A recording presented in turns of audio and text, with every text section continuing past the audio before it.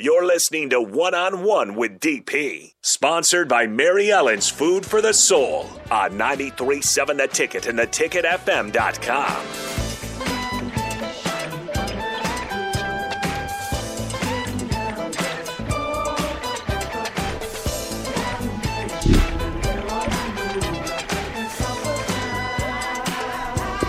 Final segment of One on One.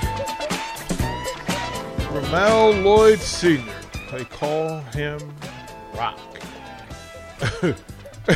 It's so good, and I'm going to take you on the tour of restaurants. We got some spots for you. I want to thank the folks from Canopy Street Market. They're the hookup. Mary Ellen's Food for the Soul sponsors this segment, this whole hour's worth of radio. I'm going to send you out there and let you meet Charles as Looking well. Forward to it. Nick from Muchachos is folks who will take care of your young man.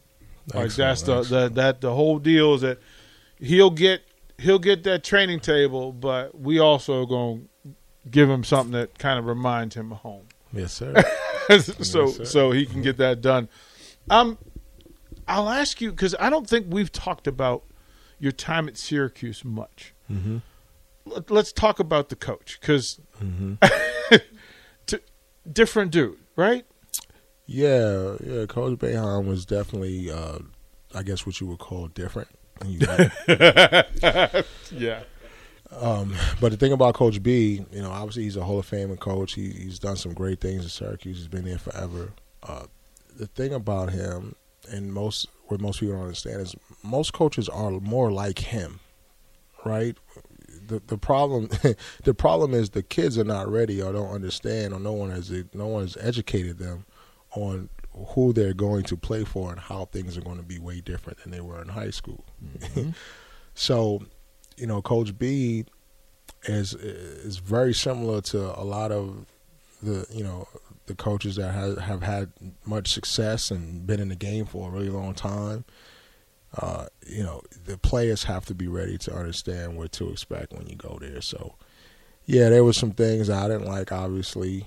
Obviously, I didn't stay there, so I didn't like a lot of things. But there was also a lot of things that, I reacted in the wrong way to, just not being a little bit immature about things. You find out really quick when you go to a level like that and you play and you deal with coaches that life is just not fair. You're looking at things and trying to figure out why is it unfair. It just is. And you have to work, you have to figure out a way to work through that. So I think at that time, me being 18, I was actually 17 when I went there and turned 18 like that summer. But, your maturity level, you have to work through a lot of stuff. That's not fair. Right. So, that's the get through. Yeah, you gotta get through it. But at the time, I didn't have anybody ahead of me. I didn't have any other family members that played at my level. Mm-hmm. Obviously, I had the support of my parents, but they weren't athletes. Right. I was the first athlete at that level going in there, and my expectations or what I thought was right, I went with it. And when you get a little older, and you realize that you could have done things a little differently yourself. Not to say that things didn't happen unfairly to me, but I could have handled it maybe a little differently. I think that's a big part, and we talk about it. Jay Foreman that I do the earlier show with, second-generation guy, right, son of Chuck Foreman. So, he had some lessons that were passed along to him. It's an advantage if used properly. I think this is why I'm 100% sure that Ramel's time here in Lincoln is going to be successful. Because you are a coach, you're a dad, you're connected, you're involved, you're contributing on a regular basis. Right. What are your thoughts on Fred Hoiberg as a coach? Well, obviously, I think Fred has a brilliant basketball mind. His offenses, his schemes. Obviously, he played the game at the highest level. If you're trying to get to a level and your head coach played there, I think that's a tremendous advantage. Obviously, people who played the game to me have a little bit different understanding than some coaches who haven't. Not to say that one coach is better than the other, because there are obviously great coaches that has never touched the ball themselves. or didn't play at a high level. Right.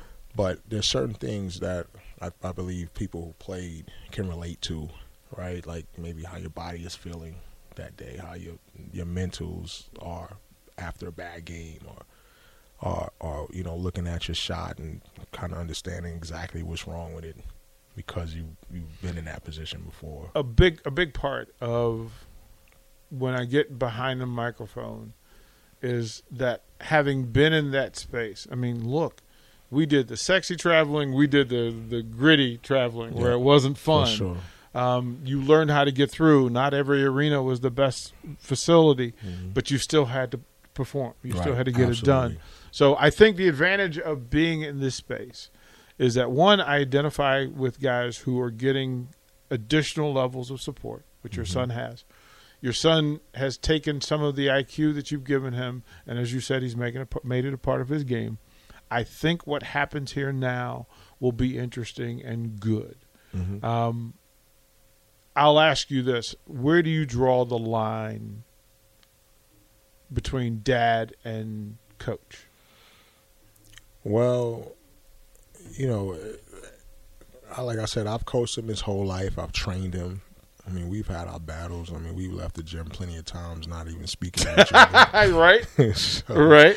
Like fights, arguments, whatever you want to call it, Right. At this point in his life, in his career, I try to be a lot more dad. Like I'm not his coach at all, to be honest with you. I'm trying to focus on making sure that his corner is positive because, just like anybody, he's going to struggle, right, with things. Like he's not going to have great games some nights. He's going to struggle. It's going to be a learning process for him.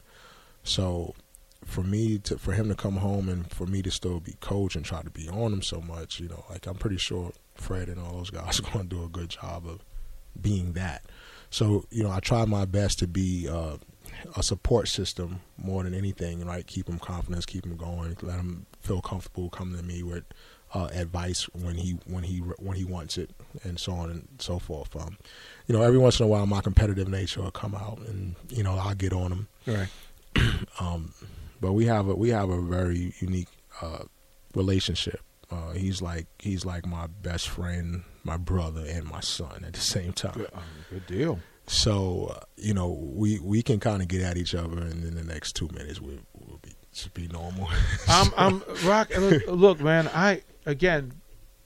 What I wish for this Nebraska program is that they had a team full of kids who, like Ramel, with dads like Ramel Senior. Like I think what you're going to add to the program in the community is exceptional, and hopefully this community rallies for you and reaches down. I don't have any doubt that they will, because I know our listeners will. So it's going to be good stuff, bro. How long are you in town? We're here till Sunday. Okay, so we got some stuff to do. We're here till Sunday. We got some stuff to do. Ladies and gentlemen, don't go anywhere. Captain show up next. Rashawn is at Wingstop. Where's he at, Rico? 50th and 0. He's at 50th and 0. Get your push-ups ready. He's got some gift cards to give away, some wings to give away, all that. Rock Lloyd, it is a pleasure, my friend. It's a pleasure's mine. I appreciate you guys having me. Stay tuned. Captain Show coming up next on The Ticket.